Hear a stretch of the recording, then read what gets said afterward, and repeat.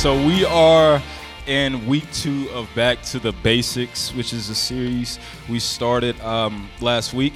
Last week we hit on the importance of getting back to the fundamentals as far as like shaking up the Etch-a-Sketch. Anyway, the Etch-a-Sketch of life that we are building. And something that is this is something that's common in the sports world as far as getting back to basics, especially when a player is injured or they have a setback. It's important that they get back into this rehabilitation season. And I played sports all my life growing up. I played football all the way up till I was in high school, and that was something common that we would talk about. Our coaches would always talk about, especially when we're getting beat. I played in the trenches, so that was O-line, D-line, nitty-gritty. So whenever we would have moments where we were getting beat, whether I was on defense getting beat by an O-lineman or letting defensive ends or tackles get past me, my coach would always tell me, "Hey, how's your base?" Which was our feet. So I'm gonna squat real quick. Contain yourself, Lyric. So you have to you have to have your base, your feet under you. Otherwise, you could get pulled off your block or get thrown to the ground. So it was important to always reset whenever we were getting beat. But refocusing is always common in even the business world. It's important for us to always remember our goals and our why as to why our businesses were established. And this is also something that is important for our walk with the Lord, just resetting, recalibrating, getting back to the fundamentals, honestly, so that we can help our foundation be more solidified. And that's we've been in this series similar to this in the youth, and we just talk about how, some great people have these high rises, but they also have hard falls. And it all has to do with foundation. So I think it's important for us to always get back to that. So this morning, I want us to look at some scripture out of the book of Revelation. Some of y'all are like, "What? I've never even touched that book." So we're going to look at some scripture out of Revelation 2, and then we're going to break down the thought of first love or lost love. And then I want us to gain some steps to help apply to our life as we leave here, because we want to leave with some tools in our tool belt, right? Good thing is it's not something that I came up with. It's literally in the scripture. So my hopes for today, though, is not for us to leave with this heart of wanting to love people better and tip more. But honestly, my hopes for today is that we can remember that the importance of the intimacy with the Lord. Because everything that has to do with love is going to stem out of that overflow of the intimacy with the Lord. So, some things we need to know about this book before we get into it. I just took on a position as a world history teacher, so you're going to get a lot of history facts. So, this book was written by the Apostle John, and it was in his exile to the island of Patmos, which was off the coast of modern-day Turkey. And he was sent there by the Emperor Domitian. While he was there, the first few chapters we see John and the Lord having a conversation. And Jesus begins to tell him to write these letters to these 7 churches. And the first church that he writes to is the church of Ephesus. So we're going to look at this letter of the church that was written to the church of Ephesus and break it down a little bit. So if you have your Bible, if you don't, We have it on the screen. If your Bible glows, that's cool too. So in Revelation 2, it says, "Write this letter to the angel of the church in Ephesus. This is the message from the one who holds the 7 stars in his right hand, and the one who walks among the 7 gold lampstands." And he says this, he says, "I know all the things you do. I have seen your hard work. I have seen your patient endurance. I know you don't tolerate evil people. You have examined the claims of all those who say they are apostles but are not. You have discovered that they are liars. You have patiently suffered for me without quitting. But I have this complaint against you. You don't love me or each other as you did at first. Look how far you have fallen. Turn back to me and do the works you did at first. If you don't repent, I will come and remove your lampstand from the place among the churches. But this is in your favor. You hate the evil deeds of the Nicolaitans, just as I do. Anyone with ears to hear must listen to the Spirit and understand what he's saying for the churches. To everyone who is victorious, I will give fruit from the tree of life in the paradise of God." So, Lord, thank you so much for your word. Thank you for truth. God, as we move into this, Lord, just begin to highlight things in our life. Begin to reveal things in our life that has taken the place of you, Lord. Let our hearts be moved back to intimacy with you, Father. Lord, as we get into this, help us to grow and operate in the assignments that you've called us to, Lord. We love you and pray this in your name. Amen. So, real quick, in this scripture, we see a few things. We see that Jesus says a few important things for us to grasp. The first thing he does is he praises the church of Ephesus. He praises them for what they were doing right. The second thing he does is he shares some heartfelt disappointment.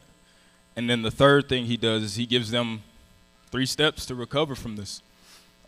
Something that I just noted whenever I was, studying through this, he praised before he corrected. And I thought that was big. Just as a parent, I was like, we use the compliment sandwich and all that stuff. You ever heard of that?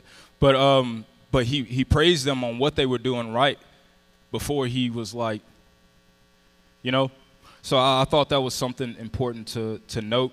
But let's look at why he praised the church of Ephesus. So if we were to look at a map of the churches, which I have it's a small map, I'm sorry guys. But in this map, you can see off on the coast, there's the island of Patmos.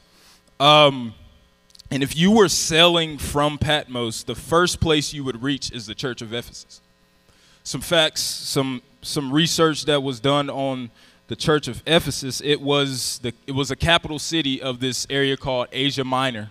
So it was an important city. It was also a port city, which means they had a lot of travelers. A lot of tourism was happening here. A lot of goods and trades happened here. A lot of things were shipped in and brought out of the city of Ephesus. It was also a free city, which means that they were free to worship whatever gods they want to. This was a popular place for those who worshiped the goddess Diana, who, if you were Roman, or Artemis, if you were Greek. And this is one of the places, it was considered one of the 7 wonders of the world in this time. So it was a big deal. And looking at all of these churches, the church of Ephesus would have been the most difficult one to get the word of God planted in people because of all the darkness that was surrounding it. There was so much happening there that it was easy to get distracted. It's important for us to note that Christianity was also booming in this time. So it wasn't like the church was absent. The problem that they were having is in verse 6, whenever we mention the Nicolaitans, what would end up happening is these apostles would they would be on the right path. All of a sudden they would veer off just a little bit, and they would take people with them, creating these offsprings of what Christianity was. So that's why Jesus mentions the church's hate for their disobedience. But this church was literally in a season, in a position where they either had to compromise the truth or remain faithful. And a lot of people were compromising the truth because they didn't, whatever sounds good, felt good, they decided to go that way. And so the church of Ephesus was in a place of being either compromising the truth or remaining faithful. Now, Jesus, he praises this church because he's like, look, I'm proud of y'all. Y'all are working hard. Y'all are serving well. Y'all tolerate evil people. Y'all's theology, sound. Y'all are enduring the insults of people. Y'all are facing persecution. Y'all got the best lights. Your musicians are stellar. Your hospitality team, I swear you got them from Chick-fil-A. Like they were doing everything right. They were doing the work of the church phenomenally. But there was one complaint that Jesus had. They lost their love for him and for others. And this is where we see that heartfelt disappointment come in. And I don't know about y'all, but when I read verse 4, it kind of shook me to my gut, because I'm like, I know that I can follow in this, but not only can I follow in this, I know that I have. I know I have lost my love at points. And it's so easy to get caught doing the motions of being in the church or going through my regular duties and just living life and growing and raising a family and going to work and doing the things that I think are right, and completely miss that intimacy, that love, that passion that I once had for the Lord and for his people. And my question to you is, have we lost our love? Have we veered off just a little bit? Could we be commended for our service on our service teams? Could we be praised for coming to church 3 times a month? Or we can quote a little bit of scripture here and there? Or we're doing things right, I'm being a great man in my family? All these things are great, but is our heart in it? Is our heart in the right place? Or are we off just a little bit? Did we lose sight of God's standards and replace it with whatever standard the world may have set for us? So our love for people should flow out of the overflow of our love for Jesus, but in the midst of living life, our hearts, they get out of alignment. And to the point to where we find ourselves struggling to love what James, the book of James describes as God's most prized possession, which is his people. So when I was 19, I had one of the greatest moments in my life. I had some great moments in my life. I got married and had kids, but this was probably the first one, because I bought a 2002 Chevy Impala. My mom had one when I was in elementary, and for some reason she loved those cars, and I didn't understand why, but then I saw a lot of cop cars where they were Impala, so I was like, these things gotta go fast, so I bought one. I bought it for $500. I bought it with my first income tax check, which was $533. So spent $500 on the car, $32 in the gas tank, had a whole $1 for the vending machine.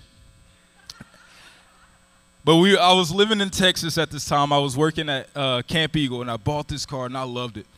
And I learned real fast, whenever I got over 50 miles per hour, this car, whether you wanted it or not, you were given a massage. It would just start shaking. And I thought that was what it was supposed to do, because, you know, when something's older like that, it's like it's going to have its little issues. So I was like, that's what it's supposed to do. But almost every month, like clockwork, a new light would come on. And I would honestly do what my older sister did when these things would happen. She would ignore it. So I was like, I guess I'm supposed to ignore it. So I'm driving around with all these lights on. And I drove that thing like everywhere, like all over Texas, all over Louisiana. I took it up to Minnesota.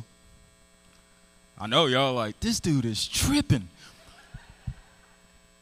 Like, why didn't he understand? Like, I know some of the men are like, I know what the issue is, but I'm going to go ahead and lay this out.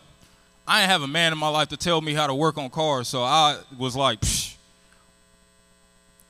it is what it is. I'm going to keep, it ain't died yet. So, anyways, I bring it back from Minnesota, bring it back to Texas. All of a sudden, something happens that, all right, I got to get this fixed. The AC goes out. It's hot in Texas. It's hot in Louisiana. It can't have the AC out. I can have all the other lights on, but the AC can't be out. I bring it into the mechanic, and I said, hey, I just walk in like, bro, tossing my keys like, bro, can you fix my AC for me? And while you're at it, just go ahead and look and see why it's shaking so bad. So I'm waiting, and this man, like, comes back, and I've never seen anybody's eyes as wide as this man's eyes were. And he's like, sir, your brake system, your wheel bearings, they are completely shot. Like, you cannot leave here. You should not drive this thing at all till you get this fixed. And not only that, but the inside of your tires, I can literally see the wires coming out. And he asked me this one question. He said, sir, when was the last time you got your tires aligned? I've been driving around this car causing so much damage, and it could have been simply like addressed and fixed if I would have gotten the tires aligned. And this is my question to you. Are our hearts out of alignment? Like, are we a little bit out of alignment causing these issues to pop up more in our life? Is our love out of alignment? In 1 Corinthians 13, it says, without love, we are nothing. And he goes on to say that we can speak in tongues of angels and possess all the gifts, but all that's pointless if we don't have love. And it's not even just like outright rudeness or lack of tolerance for people, but sometimes we can not be loving others by throwing our negativity that we feel onto others, causing them to spur into this negative downward spiral called gossip. But like, are we just a little bit out of alignment? The light of the church is its love. And when the church loses its love, we lose our effectiveness. So when Ephesus began, with Ephesus being a port city, the gospel really had the opportunity to spread not only through water but through land. It had all these different areas it could spread. And the church of Ephesus could not afford to lose the intimacy, the love that it had with the Lord, because then what it was sharing, what it was sending wouldn't be effective. And this goes for us as people. When we leave our home, we're going into the workplaces, we're going to restaurants, to stores, all these different places, and we get to be the very representation of God. In 1 John 4:12, it says, no one has ever seen God, but if we love each other, God lives in us, and his love is brought to full expression in us. Meaning, by the full expression of God's love is brought to light when we love others, it shows that God is in us. So Jesus praises the church of Ephesus. He shares some heartfelt disappointment. And then we see him give them a 3-step recovery. And it's in verse 5 where Jesus says, look at how far you have fallen. Turn back to me and do the works you did at first. And these 3 things that Jesus did, the first thing he did is he had them recognize. He said, remember where you are and where you were and where you're at now. Examine your life. If we're modeling this life of Jesus, we have to remember the common denominator whenever we read him encountering people. He did nothing apart from the Father, and he loved people unconditionally. Even to the point whenever the Pharisees came to him and were trying to get him to stumble, and they asked him this question, like, what's the greatest commandment? And he says, to love the Lord your God with all your heart, soul, and mind. But then the second thing he says that is also important, love your neighbor. I feel like there's a reason those are coupled, and we just read it in 1 John that whenever we love others, it brings full expression. It brings God's full expression. And I think that's important, especially with us being our own port cities, wherever we're coming from. So the first thing he calls them to do is recognize. The second thing is repent. He says, turn back to me. He says, recalibrate, change the way you think. And I think this doesn't have to be a hardcore, drawn out, crying session. It could be simply like, oh my goodness, I'm off a little bit. I need to recalibrate. But he says repent. He calls them to recalibrate. And then the third thing is recapture. Do what you did at first. Seek him like you did before. I don't know about y'all, but I can remember that moment, those moments when I first gave my life to the Lord. That hunger I had, that passion.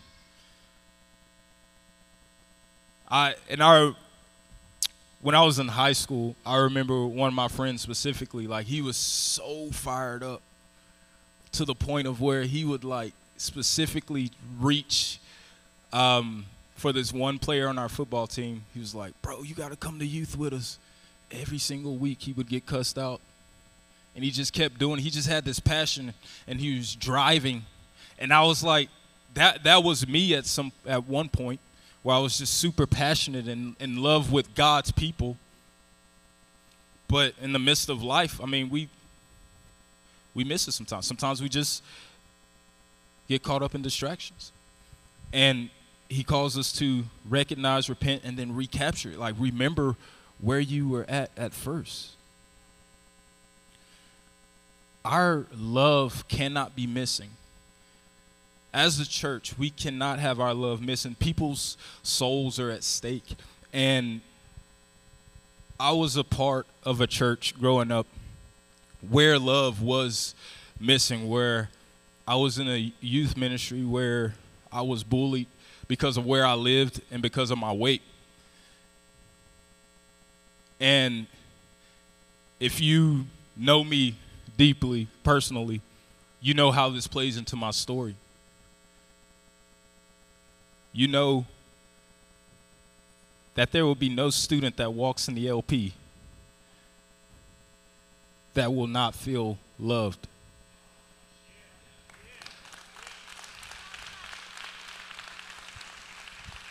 But all of this happens because my heart stems from that intimacy with the Lord. Like, I can't love people any better than the Lord can. And out of our own attempt of trying to love people, eventually it'll run out. And I know just from all my years of being here at Victory, specifically in this church, I am grateful for a church that has loved me through all, and I put that in caps, all my awkward stages. from my teenage years to when that portion of life when I was finding myself and had a nose ring, there was still people in this church that loved me through all of that. To where I'm raising a family now, and it's like they are loving me still through that.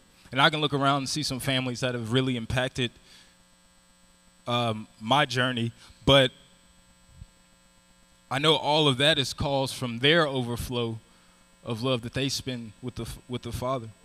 And that's why I'm here today, because of the love they've poured onto me. So with all this, I want to wrap up and close with this. Church, have we lost our love? Are our actions because we're going through the motions, or is it because we are flowing out of the intimacy with the Lord? The church cannot be effective if we lose our love. Therefore, we need to realign our focus. We need to realign our hearts so that love isn't lost in the assignment that God has given us. And the only way love will not be lost is if we recenter ourselves on the one who first loved us. So with all that being said, I want to get all of you to stand.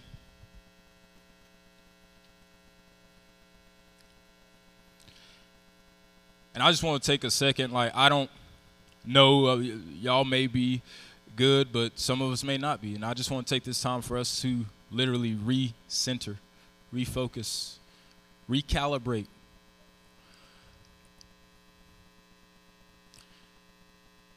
And I want you to do this personally by yourself. This may be you just asking the Lord to examine your heart. Where am I out of alignment? Is my time with you, God, is that being replaced by something else? So with that being said, I want to pray over y'all. So God, thank you so much for just who you are.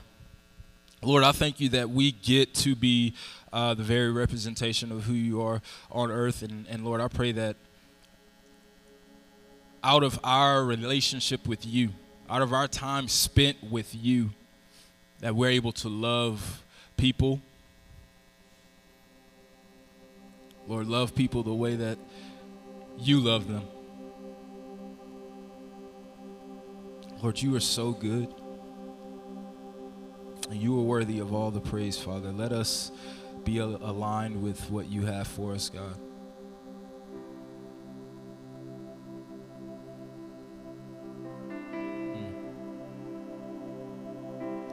Lord, as we go home, go to work, go to restaurants, let us operate out of that overflow. God, you're so good.